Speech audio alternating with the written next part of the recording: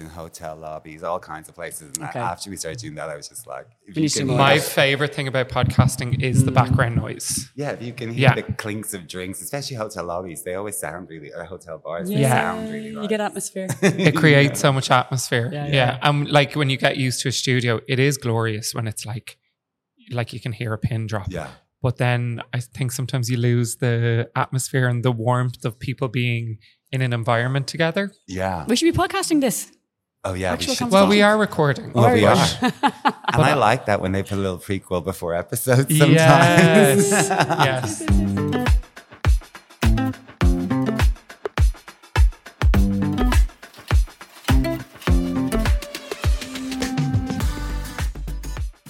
Welcome to Reimagining Ceremonies, a podcast by Entheos.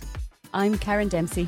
And I'm Fer Curtis, and we're here to start conversations about reimagining ceremonies.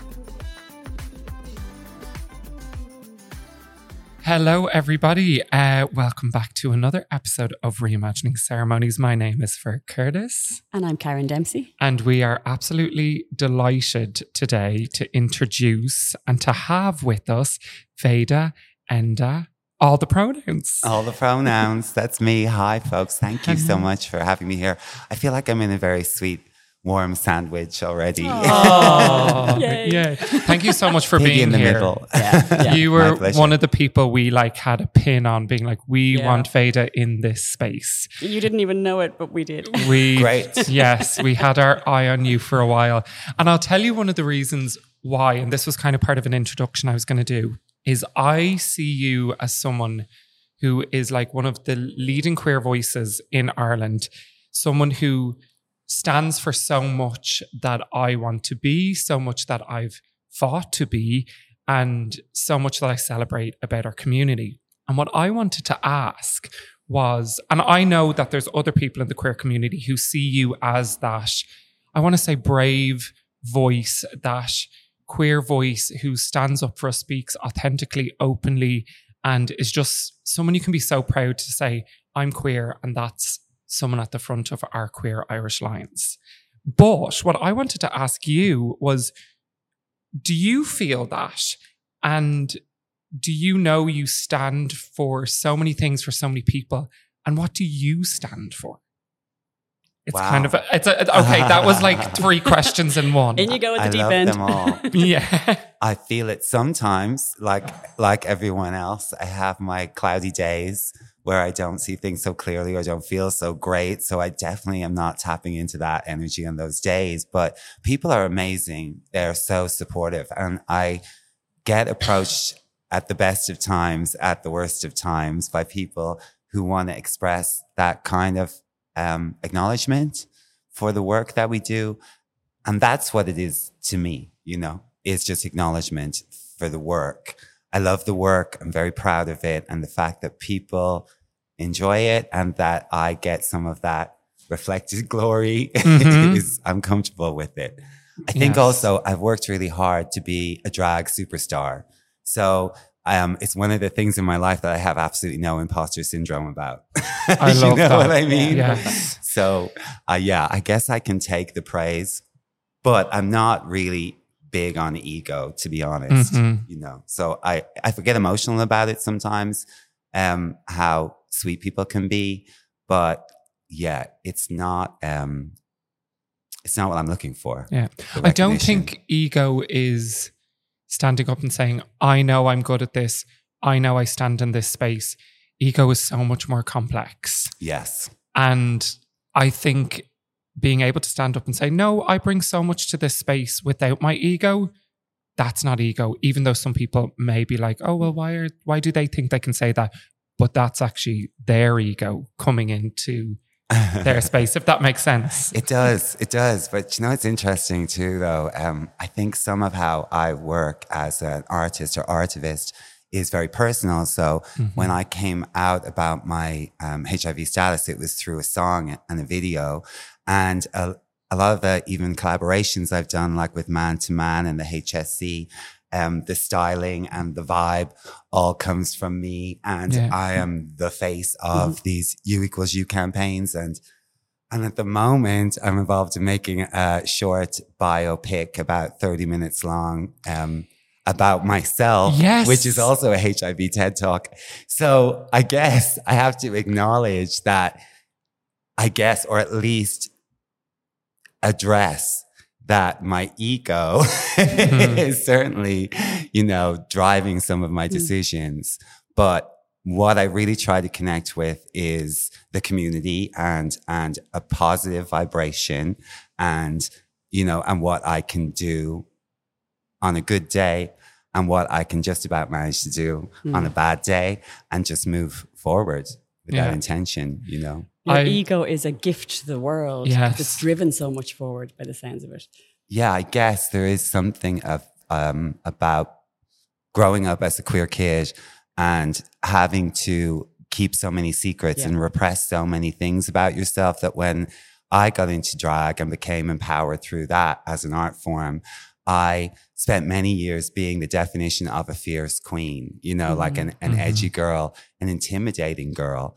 But that was me finding power in myself and strength in myself. And I guess one of the nice things about Veda, because Veda is more than a drag character at this stage, she's had so many hours of my life, she's part is of an me. entity. Yeah. And I guess she softened out over the years. I think we saw so much incredible change in our community over my time out on the disco floor that it just warmed me up so much and gave me so much hope and made me realize how much potential there was for change in our community. Yeah. I mean, I heard you talking about on Pause Vibes, my favorite podcast. Everybody has to listen to that. We're always talking about it on our podcast. Thank you. But I heard you say on one episode that you're not doing the commercial kind of drag show pieces anymore because you don't feel it's enough to go into the canteen.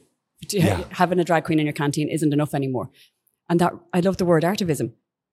It's phenomenal because of the creativity of art, the drive of art, and the creativity of activism and the drive of activism, both just coming together and being the impact that you have on the world. It's so incredibly powerful. And if more people could do that, the world would change without us even doing a whole lot more. But yeah, every bit of what you say, I'm like, we need so much more of this. I've thought about that since saying that, about going into more commercial spaces or doing things with corporates. And, I've been really lucky that through other choices that I made, like making the podcast, I got to redefine what I wanted out of that and change that for myself. That said, the drag queens who still do all of those gigs, I have huge admiration for them and they make change too in a different way. But I guess what happened for me was I realized that, that I didn't need to exist just as Veda, just as a drag character in the public world. And that happened mostly over lockdowns, really, and over the time of COVID, when what I brought to the table was more about being Enda and more about being, I guess, a bit more open to people knowing more about me. And I like to say, although I stole this line from the beautiful Michael O'D, I became an open book, the kind of book that people wish they could close again. Because I just got to a place where I just like to put it all out there.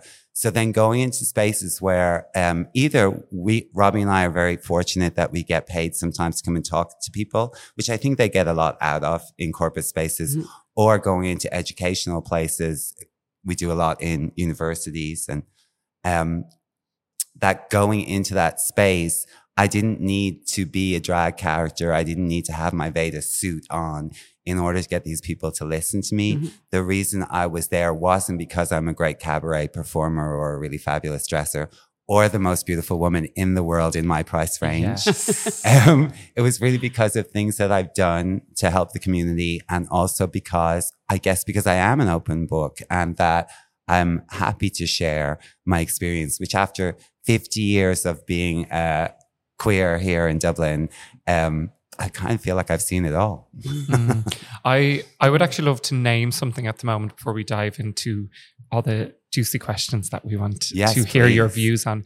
So I kind of said this to Robbie as well, but around the time that you were recording pause vibes. And I had the privilege of sitting in the room behind the sound desk and just listening to the conversations. I said it to Robbie when he came in to visit us. And I was like, you two single-handedly changed my view on HIV, changed my feeling around HIV. In regards to myself, I'm negative, but in regards to myself, the fear I had around it, in regards to people I dated in the past who had it, well, I will say didn't date because they had it. You know, it was and listening to the two of you and the people you brought on completely switched it around for me. And I will literally forever be grateful for that. And I just want to name, I'm like, because I've been in Veda's presence loads and I'm like such a huge fan, as you know, but I don't really get starstruck. And at this moment in time, just having you in this space, which is a space I'm so comfortable in, I'm a little bit like starstruck listening to you just sit and speak. You're so sweet. I'm like, oh my God, what is this feeling? But it is this kind of like, I'm such an admirer of you. And then when you bring it into this kind of podcast space, which I always consider so intimate, it's like just hit me going, oh my God, I get to actually sit and like really listen to you. So thank you for coming in, and thank you for the stuff you've changed in my mind. I really put that down to you and Robbie's conversations. It's my pleasure. It really is. Robbie is a pleasure. Yes. And we have so much fun together. And yeah, it's been a real blessing. The thing about Robbie is it's so easy to make him laugh. And that has just been perfect for me.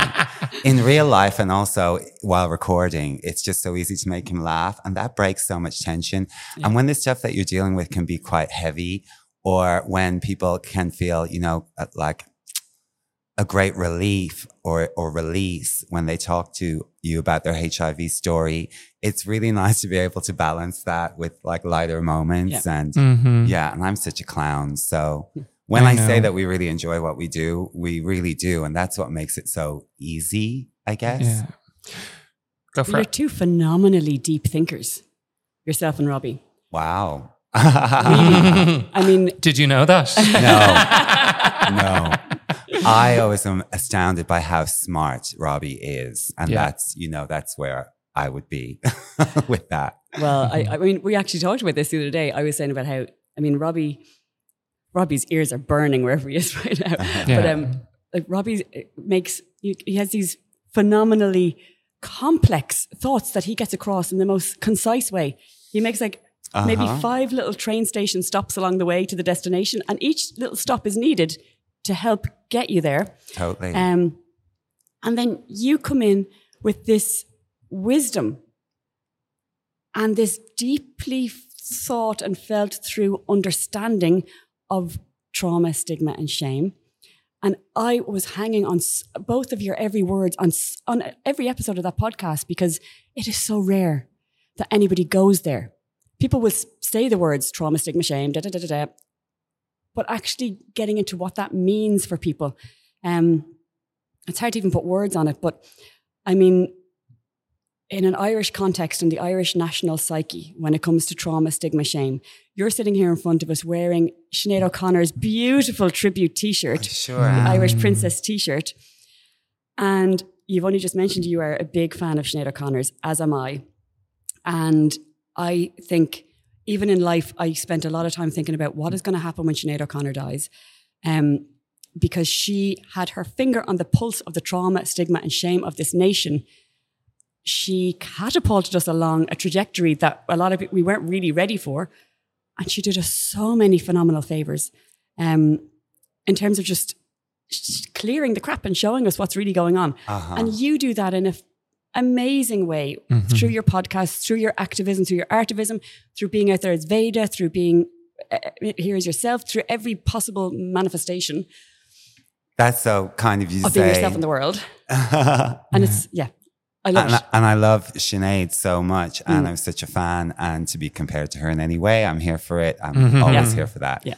I know that's something, Karen, really, that was one of the reasons we really wanted you to bring into the space, because what we do is working in ceremonies. We like to understand that beneath every ceremony, there is more than just what's going on with the day. There is shame, there's stigma, there's trauma. these things live within ceremonies. And that's why we wanted to bring you on. So maybe to ask a really vague question, could you give us your like top tips on looking at shame, stigma, trauma for our listeners to understand your views on those or one of those words? I guess I believe that everyone should live a shame-free life up to a point. Obviously, if you do bad things, you're going to feel ashamed of yourself. Yes. But I mean that we should all be on a level playing field when it comes to shame and stigma. So I think it's good just to get to know yourself, know what your triggers are and where they're coming from. Mm-hmm. I'm a big believer in meditation. And I think knowing what is real and what is just being projected onto you in terms of shame is important, you know? And as you mentioned, Sinead O'Connor, the elephant in the room, I think for someone who's 50 years old and Irish and Catholic is the church and how much shame you were indoctrinated into from a very young age, especially a queer kid. And just to take the time to unpick that stuff, I found like that for the biggest kind of relief in terms of shame that I experienced in my life was when I came out about my HIV status so publicly. And once I had done that, I just became like a very thorough cleaning lady for shame cobwebs anywhere else I could find them in my life. Whether that be from like the state of your toenails to the fast fashion that you indulge in from time to time or whatever it was, just kind of trying to do better in areas that I felt like I could do better, but not leaving any room for shame, especially around sex, because that is the stuff that they really try to shame you with the most when you're a queer kid. Yeah. And also when you're living with HIV, it's something that, you know, people try to shame you with as well, that, you know, you got it through having sex. Everybody's having sex. Everybody's having sex. Yeah. Everybody. Yeah. To me, it's more like a sports injury, unfortunately. And you know, some people have them and some people don't. Yeah. So once you get into that mindset, I think you can be a lot kinder to yourself. So that would be my top tip. When it comes to stigma, dealing with yourself is always going to be the hardest one. And once you've dealt with yourself, everybody else is a lot easier. And people living with HIV experience an awful lot of self-stigma because of the history of HIV, because it is so closely associated with death and with loose morals and with intravenous drug use. Well, firstly, the loose morals says who, you know, and death. It's a really sad thing what AIDS did to our community. And it's good to acknowledge that. But people who are newly diagnosed in 2023 can't be expected to carry the legacy of a generation that went before them, when the realities of living with HIV nowadays are so different. So everything that we can do in terms of stigma to tell our stories and to give faces to those stories and to stand up and not have shame is an incredible tool, is an incredible sledgehammer against stigma. So I think once you get your own house in order, and I can tell from activists that I know and PODs, people that I hang around with, you can see them grow, you can see them flourish, you can see them blossom. And when they blossom, they're ready. And that tends to be when they come to us to want to record with us or come to some of our events or even come and march at Pride. And it's really like a beautiful thing. And I think that is a result of dealing with their own self-stigma. That's the journey, you know? Do you think dealing with something that might be considered like trauma, like it wouldn't be anymore, as you were saying, but HIV maybe around the time you were diagnosed, do you think being faced with something like that makes you stand up and go, right, I need to face this head on, and it actually becomes a gift in you, as you say, start cleaning up the house within and getting to know yourself? Hopefully. You know, the sad thing and really the surprising thing to me is that when we were recording episodes with people living in Dublin who were absolutely happy and ready to come out about their status, still the amount of suicidal ideation, self-medication, drug abuse, sex addiction, the amount of challenging and dark things that we encountered that people still are going through now, because we still haven't done enough really to destroy the stigma associated with living with HIV. What's amazing to me is resources like the podcast. It's like a catalyst to getting through that stuff much quicker. Yes. And that's what makes me so passionate about it, is that I hear from people all the time who really have gotten an awful lot of help with dealing with that. And the sooner they get there and tune in, and the sooner they reach out to us, I think the outcomes are better.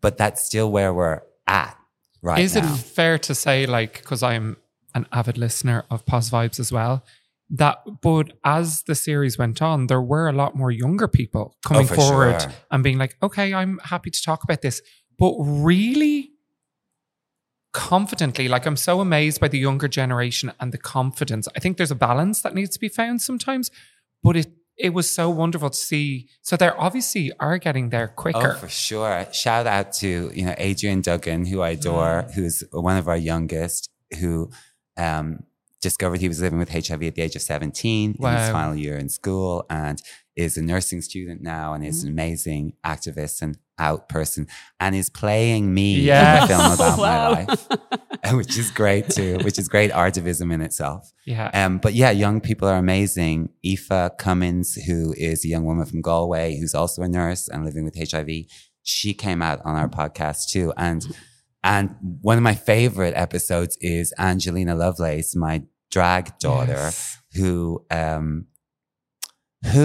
went through the same kind of trauma and process that we all went through, but in about 4 weeks. Maybe 2 months in total from receiving diagnosis to coming out about her status and achieving an undetectable viral load. 2 months, that blew my mind. But again, she gives some of the credit to Robbie and I and the podcast, and that she already knew about me and our stuff before she received the diagnosis. She knew where to go, I guess.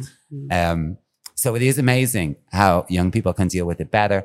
And I guess that's what we're trying to achieve. And I guess that's where we're reaching for, is that everybody can just deal with it better and quicker and not be so traumatized about it, because A, you can't pass on HIV to anyone else once you achieve an undetectable viral load, which is pretty easy to do. And B, it's not going to kill you. I always say, I'm going to die of old AIDS. I stole that line from Timmy Spence. But it's not. If you adhere to your medication and take care of yourself, which can be challenging for all of us. But if you manage to do that, you're just going to live as long, happy and healthy life as anybody else, really. Yeah. And it brings us, I think, along to something that we chatted about earlier on, the AIDS Memorial in the park, the HIV Memorial in the park. What's the proper title for it? And I'm saying this because I am so excited and happy to hear about this, because it is a public display that will be on display in public. That will be, I don't know what it's going to look like, but that will be a proud honouring of all of those people who went before and who maybe... I'm speaking completely with no information on really what's happening. Oh, I can tell you all about it. Yeah, please so excited to hear. Because all those people who, especially going back a few decades, who were completely unsupported in the ways that they should have been supported, and in the way that the compassion that they maybe did not receive, and the love and care. And I think it really resonates, because I think of again, I'm back on the Irish psyche and the trauma, stigma, shame, the Magdalene laundries, all of the mother and baby homes, all of that. All of these people within our Irish society who died neglected and who went before us and were not honoured at all by Irish society, that now hopefully we can maybe do, it's after the fact, but that we can do something to honour them and to something to try and make sure, and it's still too soon to even say this, but to try and make sure that we do better in future. Yeah. I think maybe telling us about the memorial would be wonderful. Around the world before I love it. Yeah, I'm just thinking of the listeners and people being oh, but what is it? Yeah. You inspired me with so many thoughts there, actually. And the first one I thought of was that I go to the Ivy Gardens a lot. It's close to where I live and I love it. And I came out to one of my closest friends there at very near the start of my journey about my HIV status. And she was the best person in the world I could have told, and has been incredible from that day till now. So I call it the HIV gardens. So I was thinking about that, how a space, you know, it's so important to have a place really where maybe you can deal with these things specifically like a ceremony where you go, I'm going to go to this place and I'm going to talk about how I feel about this particular thing. And the HIV AIDS Memorial is definitely that. It's somewhere where people can go in small groups and, you know, and hang out and talk, or in larger groups to make, you know, commemorate people together. It's in the Phoenix Park, not in the HIV garden. The artist names will be added in the footnotes because I'm terrible at stuff like that. Yes, we can do that. Basically, how it worked was we went into the Taoiseach's office and, you know, we saw some plans that were all paper plans in the round one. And we got it down to, you know, maybe I think about 12 entries from about 50. And then we got Lego type, you know, model sculptures for the next round. And they were fun. And then we got it down to what is now going to be the memorial. Making decisions by committee is challenging. I'm not great at that. Listening to people when you're not necessarily when you know the right answer in support of what they're saying is challenging for me too. But, you know, tongue in cheek, Rory Panty was there, Rory O'Neill with me. We always sat together and we were the bad girls in school. Yes. And we had a laugh and, you know, and did our thing. And ultimately the winner is what I like to call the rusty rim. And basically it's like a very elaborate and sexy sculptural park bench that would be reminiscent of the red ribbon lying down. If you know what I mean. Okay. Yeah. It's very beautiful. It's going to be steel and it's going to be rust red over time. It has I think they're beechwood seating panels kind of set into it so people can sit in a circle together, or you can sit beside a friend. Oh, wow. we love a circle. And it's quite glam. I quite like it. I don't know if it was my favorite, but like I say, it's a committee decision. And it definitely was, when you take into consideration everybody's opinion, it seemed like the smartest choice. And when it comes to the red ribbon, people can have different varying opinions about the red ribbon. And I know some people, and certainly some younger people living with HIV, don't love it because it symbolizes so much loss to a lot of people, or it makes it seem like we're a charity, that we need charity, when really we're taxpayers and we just get some very inexpensive medication, you know, from the government. As is well deserved as everybody in the country who needs expensive medication, deserves their medication. It's not even expensive, you know. Yeah. So from that point of view, you know, they don't like it. But I always think that, you know, I like emojis and I like symbols. And I feel like it's a symbol that is universal. We all know what it means.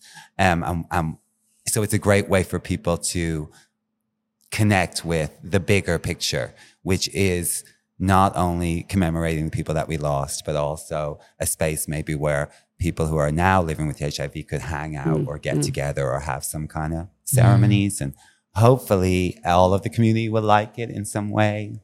You know, it's grown on me. Do we have dates of when it will be? 3rd of December in Phoenix Park. Is that World AIDS Day? It's actually 2 days after World AIDS Day, because so many people involved have World AIDS Day stuff. Of course, on. So it's the Sunday after, which I think is a nice day, like a Sunday afternoon sort of event. Oh, amazing. That's going in I the think diary. it's also going to be the same date as the Curtis Cabaret. Oh, amazing. So maybe I'll get the whole cast to go down there, and then we'll go off. Yeah. A little cabaret carol singing yes. would be perfect. How would you like to, in this moment before it's a thing, how would you like it to be used by, let's say, the community? I love the idea of it being a place where people who are living with HIV can just hang out sometimes for whatever reasons they might want to.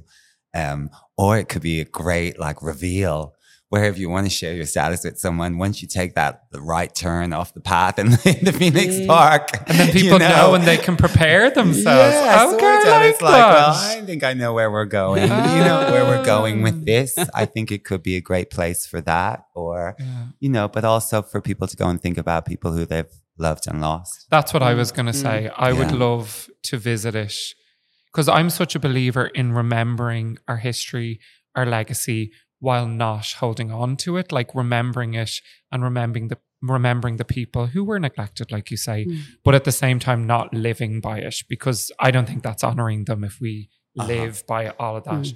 But I like that idea of going there and sitting and just, you know, thinking of that time. And, you know, as a queer person who was very, very young when that time was going on, I suppose finding a way of connecting with your history, which I do think is important. Do you feel it's important for younger people to connect with their history, or do you think live your life yes, now? on Grindr.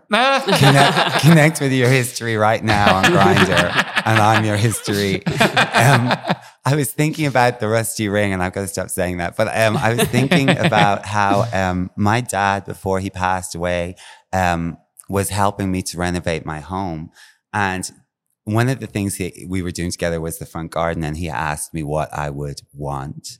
And I said on a whim, like I always do, a big rock that I could sit on. And he said, like what? So I actually Googled the mermaid The Little Mermaid in Copenhagen. That's what I was thinking. Oh, yes. I was like, kind of like this, I guess, but maybe more sculptural. And then he had quite a big business, an engineering business. So, you know, when I say that, like, I don't know how many guys got off this truck and heaved this giant rock, heaved it like ancient Egypt has come to Dublin, heaved this rock and then drilled it through a couple of rocks and put an iron bar through them, cemented them, and mounted one rock onto another in a way that, you know, would be totally safe and be there. And he said when it was done, this will be here long after I'm gone, you know, which was true. And he knew it. And I thought about that the other day a little bit in this last meeting about the memorial was once we had a date, an actual date, and I was thinking about the ceremony, the opening ceremony, I realized that it will be there long after I'm gone. And maybe I'll be one of the people that they gather to remember, you know, which is a nice thought too. That is a nice thought. That is beautiful. I think if I was designing it, I would have gone for a U equals U bench. The thing about that is, and you know how much I support a U equals U message, is that those kinds of things change a lot over time. And now they're already promoting this new expression, which is called zero risk. And very good. Pretty much the same people who brought you U equals U are now shifting towards zero risk. So much as I would love a U equals U sculpture and bring it on, it could be out of date, I guess, in a really way, in a relatively short space of time. We should have one, but maybe not there. And I'm not any sort of an architect, but the reason I think I even said that was because I wish everybody could just understand what it really means, what a HIV, and I'm going to use the word diagnosis now, and I don't know how you feel about words like diagnosis and disease and things like that. Oh, well, diagnosis, 100%. Well, diagnosis fine. Disease, not so much. Yeah, because I've had alopecia, and people call alopecia a disease. I'm like, feck off, it's not a disease. It's not a disease. We have these sticky languages. Yeah, totally. It's an infection. An infection. Yeah. So, what it means to live with HIV, say, and because I was imagining what it must be like if you're in a workplace. This again, it comes back to stigma and trauma, stigma, shame. But stigma, and if I'm living with HIV and I'm in my workplace, do I disclose or not? Because if I disclose, I then have the burden of trying to make sure that everybody understands that U equals U, there's zero risk, that I'm the same as anybody else. But society hasn't got there yet in a lot of ways. And the heteronormativity of society is just, it's like Sisyphus pushing a rock up a mountain all the time, trying to get beyond that heteronormativity. And you mentioned it earlier on around the morality around sex and the moral judgments. And I mean, and that maybe the queer community gets burdened with that, where it's like everybody's having sex, but there's this ridiculous moral judgment on it. I don't know if it's a burden anymore. I love the youth, the queer youth, and I love the sex positive movement. And I think it's very real, very apparent. And so I think the queer community actually just gets to prioritize pleasure and celebrate sex in a way that unfortunately our straight counterparts don't do as often or as much. Not that they don't do at all, but don't they do more much. so maybe behind closed doors without being as or even just open.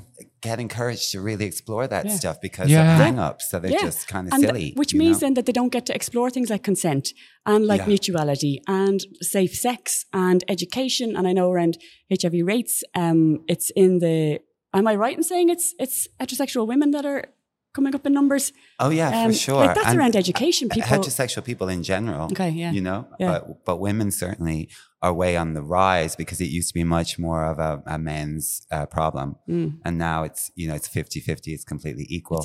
What's stunning about it all is that there's this sort of like ignorance is bliss attitude amongst the straight community. And it's wild to me because the statistics show that it's coming for you. You know what I mean? Like, look at the just statistics. a fact. Look at the numbers. Mm-hmm. And the reasons that people don't test and don't talk about you equals you are dangerous. You know, that not only are they old fashioned and mostly they're to do with misogyny or racism, but they're also just dangerous. We had one amazing interview with a straight man who's living with HIV. He was very out and active about talking about it. And they're as rare as hen's teeth. And he was wonderful. And there was so much positive about his story that I love so much. Which also was that he, through explaining you equals you to women that he was dating, really got to educate them about that, which is something that they didn't really know before. And he basically said that because he had learned to do it the right way, and because so many men have a difficulty talking about sex and being open and honest about it, especially before you've had it with this person, that it was a total panty dropper. That it never failed. Intimacy before you even, never failed. That he had sex with all of these women, you know, pretty much. That the people who had a problem with it were actually the exception, not the rule. Because once they verified the science for themselves, you know, they're just like, wow, this guy is emotionally intelligent, respectful, honest, you know. Oh my God. Transparent. Where are they? Yeah. But do we have enough knowledge, medication around HIV that it is on its way to, can I say eliminate or? Oh yeah, you can say it and here for it. But unfortunately we don't. Robbie and I were in Sydney for World Pride and they are on track in Australia to having 0 new HIV diagnosis. They're the world leaders. They've been the world leaders for a long time. We were so blessed and so embraced by various NGOs there, literally by the top people. And we got to go behind the scenes into their offices and go on all kinds of amazing adventures at the Human Rights Conference in Sydney and really soak up incredible stuff. That's my long-winded answer. But, you know, but we really did. And we're very, very far behind that here in Ireland, unfortunately. But it's great when you get to go beyond the rainbow and see it and you know it can be done and you can see all the various ways that they got there. Yeah, but we don't have a great prep program here and the rollout's been disastrous. So firstly, there's that. We definitely need a lot more prep. And then we just don't have a lot of resources around education. In schools. We don't have the proper education in schools in place anyway. And we don't have amazing campaigns. We're working on one at the moment with Empower and the HSC, which I'm really excited about. So I'll give the HSC credit for that. We said there were no appropriate campaigns and ta-da, they put me in a couple. Fair enough. You know what I mean? I said it, so there you go. And now they're going to be bringing out a new campaign that's going to be featuring our Pause Vibe tribe members, our guys who are out living with HIV. This particular campaign is for gay men, bi men who have sex with men. So that's why I say our guys, not because we don't work with women or because women don't live with HIV. Of course. Speaking of women living with HIV, in answer to your question too, I think one of the biggest challenges that we face for people in general living with HIV is that it's still not always safe to disclose your status. And for women especially, it can be dangerous. And that's because of a lack of education, really. So what we find a lot with women who are living with HIV is that very few ever get to disclose outside of maybe their partner, even to their own family. And a lot of that is about protecting themselves, and especially if their mother's protecting their kids. And so really the emphasis and the onus for action and for activism isn't on any woman living with HIV.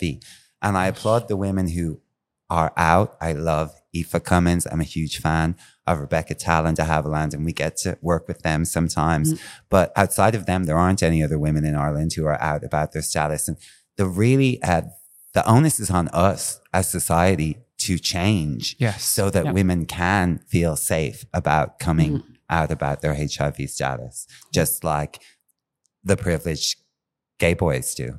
You know? And I think that's important. It does always have to be safety first. I remember that was such a conversation that was had to me, and that I've had with younger queer people when they'd be like, but how do I just come out? I'll just do it. And I'm like, well, just make sure you're safe. Make sure you're in the right environment. So it's kind of interesting to hear that from the HIV perspective, that safety has to come first. You have to make sure you're in a safe environment. So you're not going to, I suppose, traumatize yourself more. You know? Yes.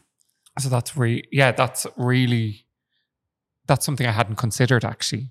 Yeah, safety is an important thing. And then also, of course, there's all the usual judgments that other people place on you, as if women don't have sex.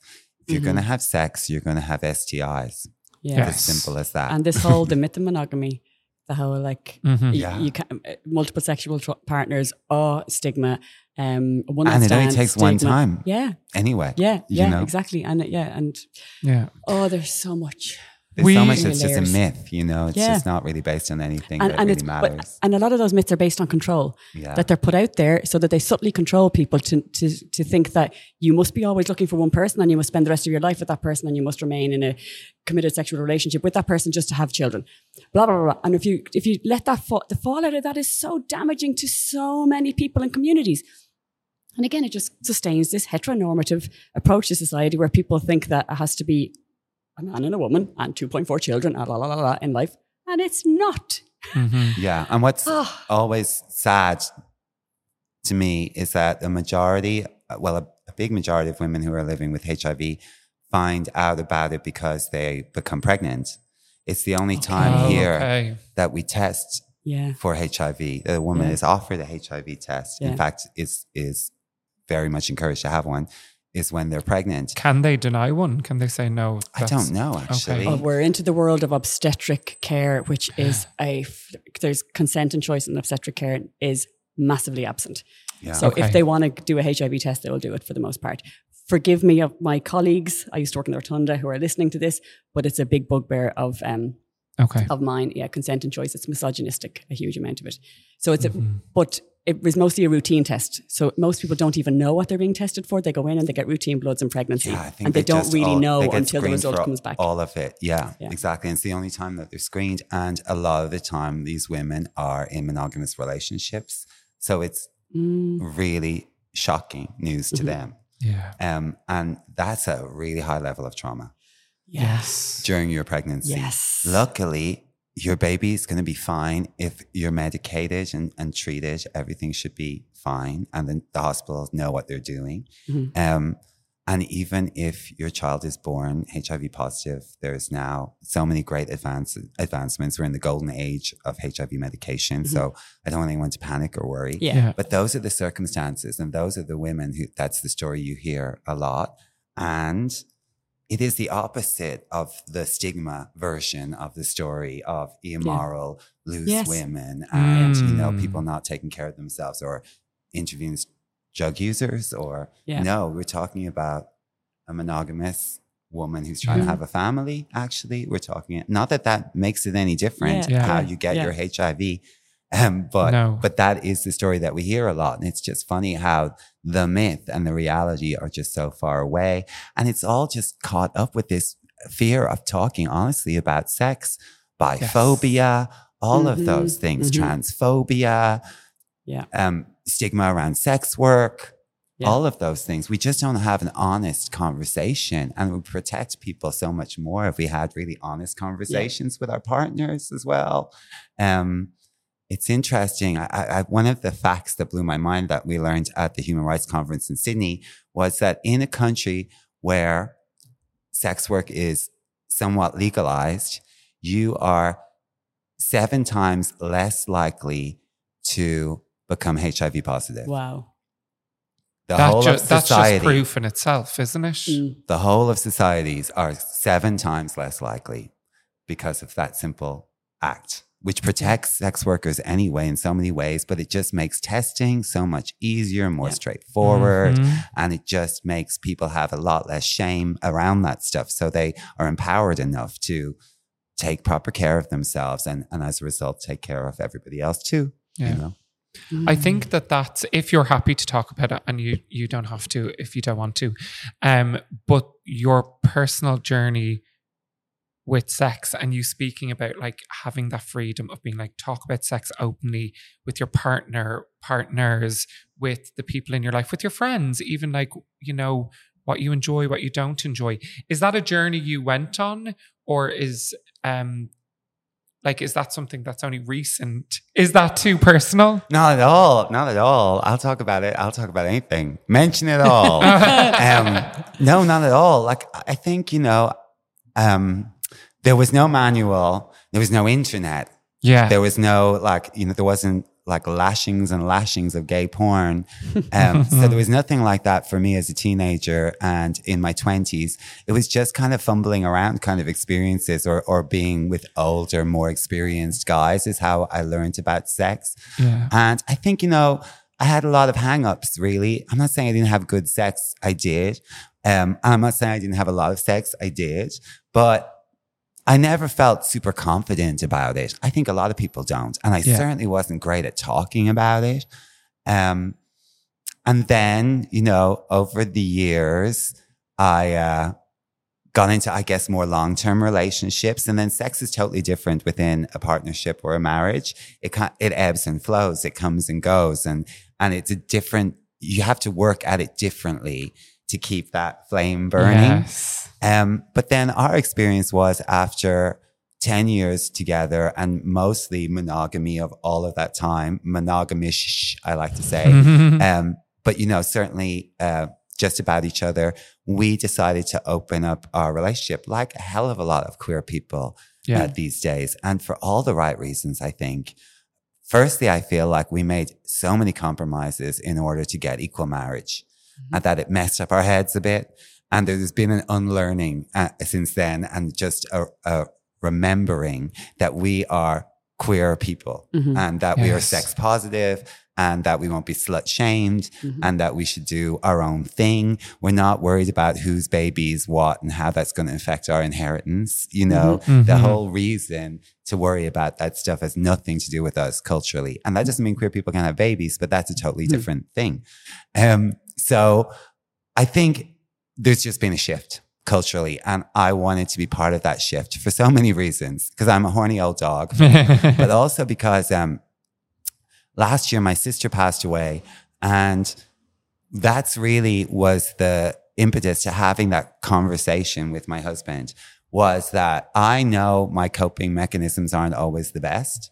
And I felt like my way of dealing with it, it was like springtime and summer was coming. And I just felt like even in the hardest of times, you can have the best times. And I wanted to go out. I wanted to go to clubs. I wanted to go to festivals. I didn't want to just sit at home with my thoughts. And he is not really the going out type at all. And my fear was that I would have sex with other people or do something and I have to tell him about, and that I'd be ashamed of myself, and that I'd be back in that kind of mindset of feeling like I was doing something wrong.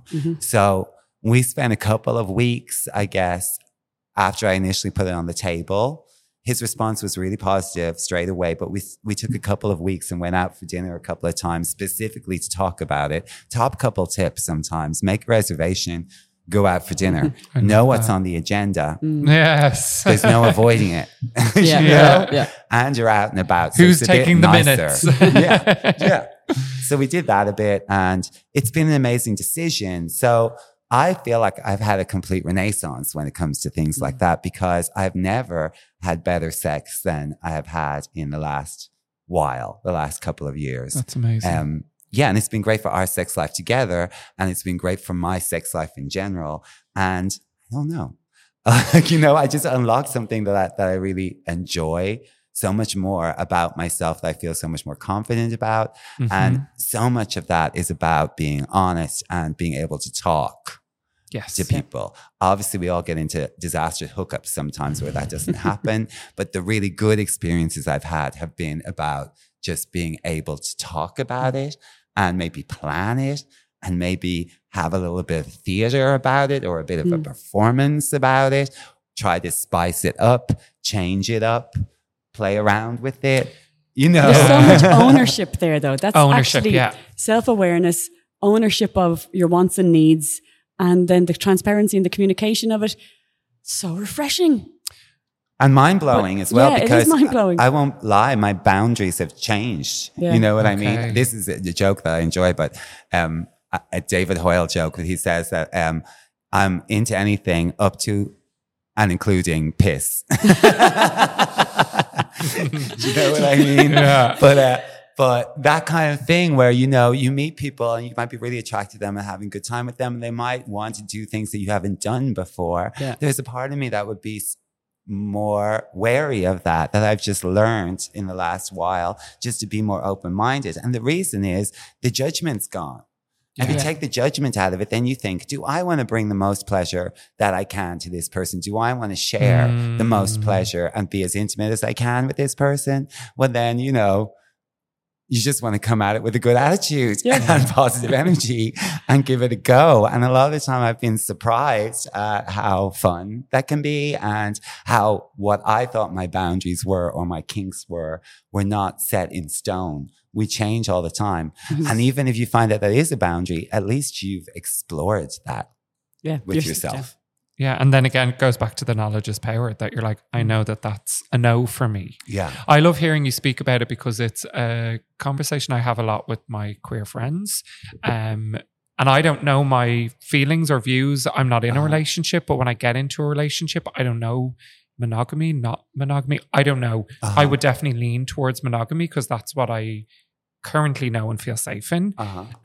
But I have these conversations with people who are in polyamorous relationships or thruples or different types of relationships, and I really want to listen and understand, but I'm listening to, but what's behind it? Like, how does everyone actually feel? Like, are people saying when they're like, I'm uncomfortable, I'm a bit jealous, I'm doing all these things, and hearing you speak, I really get this sense that I'm like, okay, I'm understanding a bit more. Just even with the little things of saying, make a reservation and go out and talk and put it on the agenda. I'm like, that's practical advice that I can now further understand more how it actually works. So I really love that. Good. Well, I like it too. I think it's good advice. My husband's my world, and we have a huge amount of trust, and it's not like it wasn't a bit rough at times, especially at the start, because you have all of this jealousy, that was programmed into you, maybe, that you need to process sometimes. But if your intention really is to have each other's back 100%, and your intention also is to prioritize pleasure when it comes to sex above all other things, then you get to a place where you just think, I just want him to have an amazing time. And as long as he's having an amazing time, whatever that might be for him, great. I have his back. That's fine. Do you have boundaries with each other about what you speak about, or is it all on the table? Okay, there's boundaries there. We're very different people, which is part of why I think we work so well together. Yeah. So our boundaries, our approaches are very different. He doesn't want to talk about it. Okay. He doesn't want to know the details of it, and he doesn't want to share the details of it. And just to have a respectful kind of acknowledgement that nobody wants to inconvenience anyone or be in any kind of embarrassing situation where you come home and someone's in your bed or, you know, you just want to plan it well. Yeah. And then I would talk about it, and I do talk about it to other people, but not to him because he doesn't want to. And occasionally something might happen like an STI or something where I have to talk to him about it to some extent or, you know. Yeah. But he's great about that, always amazing about that, which blows my mind. I love it, but he's always consistently great. No judgment, no issues, just really helpful. But that's come from all the work you've done together and the growth you've done together. Yeah, and also he's 15 years younger than me, so he's just a lot cooler about stuff like that. You know, he just is. And then I'm polyamorous, which I didn't know about myself. I did know it, but I'd never been out in an open relationship, so I didn't really get it. And now it makes so much sense. Going back over all of my relationships with men, I fall in love really easily, and I really like to have a romantic connection and have like a friendship with someone. And maybe what's great about being married and in love with someone else is you can do that and not have to go too far with it. You can have a lovely, you know, like a affair, a fling, and become friends with someone and be clear the whole time that you're going to be friends. And maybe you're going to be friends with benefits, or maybe you're just going to be friends. And that's how it rolls with me.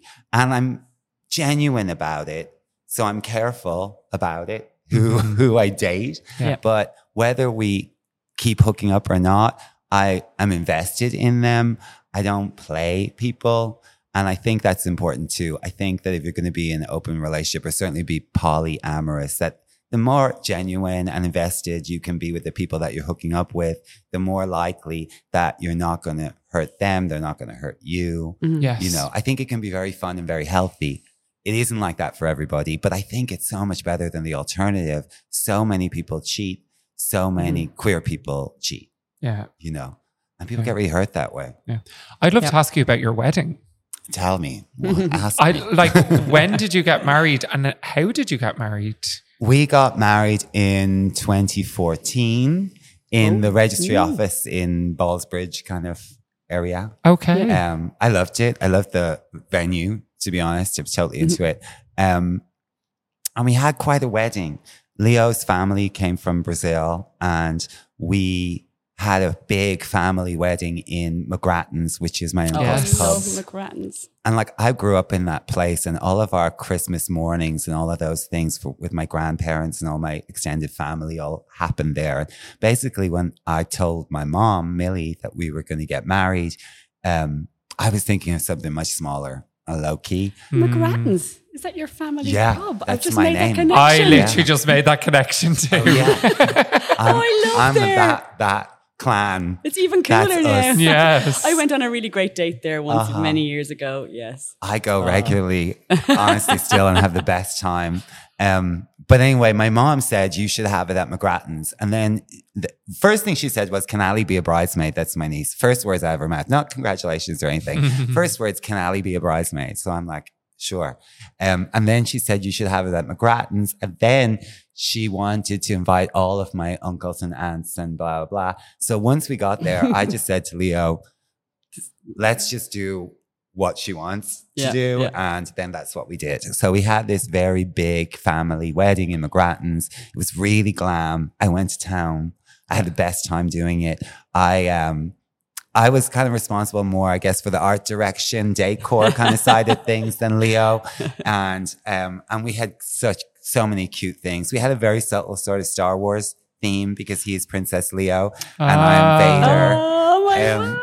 So we had this subtle Star Wars team and a lot of amazing bunting, pictures of him as a kid and me as a kid and us together and drag photos and all kinds of amazing bunting that my friend Dara Kilkenny made. And when his mom came into the room, she like burst into tears. But it was really pretty. That McGrattan's is quite kitsch. At that time, it very much had like that loungy pub feeling. So I went with embracing it. So I got all these like seat covers that were crushed orange velvet. The decor, the color scheme was a bit wild and weird with a lot of metallic stuff. And to be fair, it looked really stunning. Mark from the garden in Paris Court did our flowers. Wow. I love you, Mark. And yeah, we gagged them. We absolutely gagged them. So you're 10 years married next year? Yes, and we're getting married again.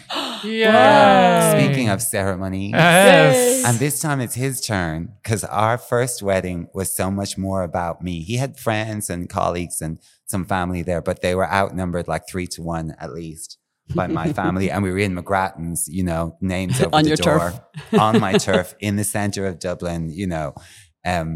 So we're having a Brazilian wedding in Bento Gonçalves, which is the town that he grew up in the south of Brazil. Incredible. More for his family. Hopefully some of my family will be coming. Well, I know they will, and some friends, but more to balance things out, more focused on him. But also, I basically said that I will definitely have a hand in what we wear, what we both wear. But beyond that, him and his mom can just make whatever decisions they want. And we will. Freedom. We have to wait for the Instagram of this. I'm so excited. And we'll just do whatever you want, you know, because A, I already did all that stressing and working. And B, it's not my turf. So whatever the done thing is, let's go for it. What a roller coaster to get on. Just get on it and see where it what goes. an experience for you. You mentioned there about the subtle Star Wars theme. Yes. When I did a little bit of internet stalking on you, and I saw that you mentioned your, I don't know what words you use, but your kind of spiritual icons were Yoda and Dolly Parton. And I was like, yes, I love that. Gosh, yeah. And I love that you've given thought to that. You did.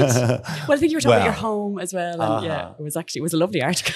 I really enjoyed it. Is spirituality important to you? Yes, and I think Star Wars, for real, I often joke about it, but the Jedis, because such a young age, the Star Wars movie came out when I was about 4 or 5 years old. I was so into it straight away. So that was what I watched as a kid, all of them over and over again. Had all of the little figurines, read all of the books. And I guess even as a queer kid, I wasn't relating to the church, whereas Yoda, I was really into him and the idea of good and evil and spirituality and be able to change things with your mind. And, you know, that all of these things really appealed to me. It makes a lot of sense. The Jedi as a faith path actually makes a huge amount of sense. Yeah. Because that's what we're kind of doing with this organization, is trying to find a way that people can have a place to place what might usually be called spirituality. I don't even like that word. Whatever, if we have a new suggestion of a word, please share it with us. But there's something more, where to place that. And I mean, entheos means, it's the root of the word enthusiasm, which means inspired from within. So if we could all be a little bit more in touch with our enthusiasm, that would drive the world in a beautiful place for all of us as individuals. And Dolly Parton is such an icon as well, because she's just such a representation of kindness in the world. Yes, exactly, yeah. Kindness and thoughtfulness and glamour and beauty, because we shame glamour and beauty and we stigmatize, like she's known for the big boobs and they're fake. Ooh, so bloody what? She goes out there. There's something about, actually, Ms. Viv talks about glamour as resistance. Yes. I adore that. Me too. And I have a piece as well. I keep meaning to write something about reclaiming elegance, because elegance has somehow been made a part of the patriarchal vision of what feminine should look like, should be elegant. When you want to go, fuck that, and still be elegant, that's my prerogative. And and glamour as resistance feeds into a similar theme. Absolutely. And Viv is so elegant, you know, in her choices. Yes. Viv wore, I don't know what the right word is now. Now, just for people listening. Oh, sorry, yes. Viv was recently in the Gay Theatre performing in an octave apart. Only an octave apart. Yes, only an octave apart. So go look her up. Incredible artist. And I'm obsessed. Viv wore flats on the stage and made them look glamorous. Yeah. I'm sorry now, but that's amazing. That's like a feat in itself. And there was one point in the show where she comes and sits on the edge of the stage. And I have never seen anybody be so elegantly beautiful and vulnerable somehow in one moment of just how she sat on that stage. The motion of getting from standing to seated on the edge of a stage where there's a person in your lap, pretty much. And there was such a tenderness in the moment. I was blown away. I just thought, oh, this is like iconic. I'm smiling so much, because I'm very intimate friends with Viv and I love her to bits. And she is very tender and very poised and all of those things that you're describing. And I love watching her perform because I can see how bewitching she is to everybody in the room. Yeah. And she's always like that to me. She gets tender. She was tender to an entire theatre. Yeah. And the tenderness in one of the songs where she comes in and begins to sing, Don't Give Up, that one. Oh, I mean, I sobbed. And I came out and I had to get myself together. I couldn't stop. But it was the tenderness, because I don't think anybody gets enough tenderness. I think we're all sponges for tenderness. No matter how much we get, we can still do it more. And compassion, no matter how much we get, we never get enough, but we can still do it more. Yeah. I think anybody that brings that to the world, I just think drink them up. It's amazing. Veda, we could keep you here literally all night. Yeah, I want to. I know, but nice there's a world out there. So we will wrap this up. But one thing that I wanted to ask earlier on, you touched on it. You said that you do your bit of meditation. Yes. Could you give us a couple of things of how you, how am I going to phrase this? But basically connect with yourself and allow yourself to stay aligned so you can be out in the world doing what you're doing. Well, I have an app. Chani Nicholas is the app, and it's an astrology app. And I'm not always that big on astrology, but I enjoy it. But why I love this app so much is the guided meditations that are in it.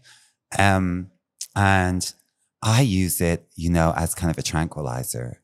And if I'm in the shower having an aggressive argument with myself or someone else in my head, that's the day when I think to myself, before I make any moves, I need to connect with some better part of myself, because for whatever reason, whatever my triggers are, I'm not there right now. There's this song by Martika that was co-written with Prince called Love Thy Will Be Done. Oh, I love that song. I love that song. I have a few other songs like that I turn to at moments like that when that I guess are spiritual for me and just remind me of what it is that brings out the best in me, where I make my best decisions. And those normally come from the understanding that we're all connected, and that, they found me. Here they come. Time's up. Just the understanding that, and that all I am is just a thread in a fabric that is a much bigger scene. And certainly with the activism, just a drop in a wave of change. And that then I don't feel so responsible. I don't feel so stressed out.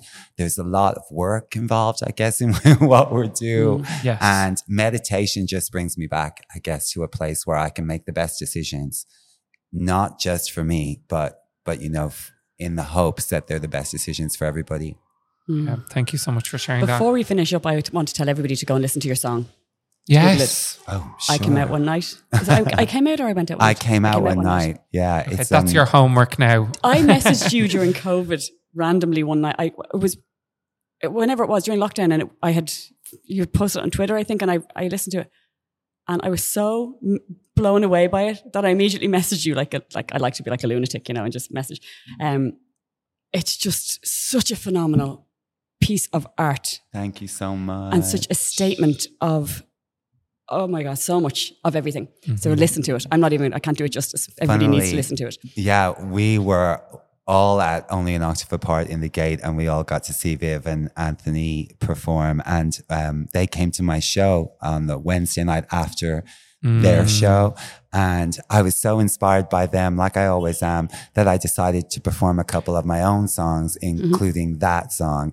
And boy, was I glad that I did. People ate it up, but also they really appreciated it. And as queer artists and, and creators, it just felt really great they already were aware of the song, but to present it to them as a thank you and an acknowledgement of their own queer joy and brilliance that they brought to all of us in the gate. So it felt like just, and they really shared it on nice Instagram, balance. and I saw it on Instagram, which we love that too. Widen that audience. Share was amazing. Share it. Veda, thank you so much for coming in and speak to us. It's been a pleasure. This has truly been inspiring. Yes. Thank you. So delighted. Thank you.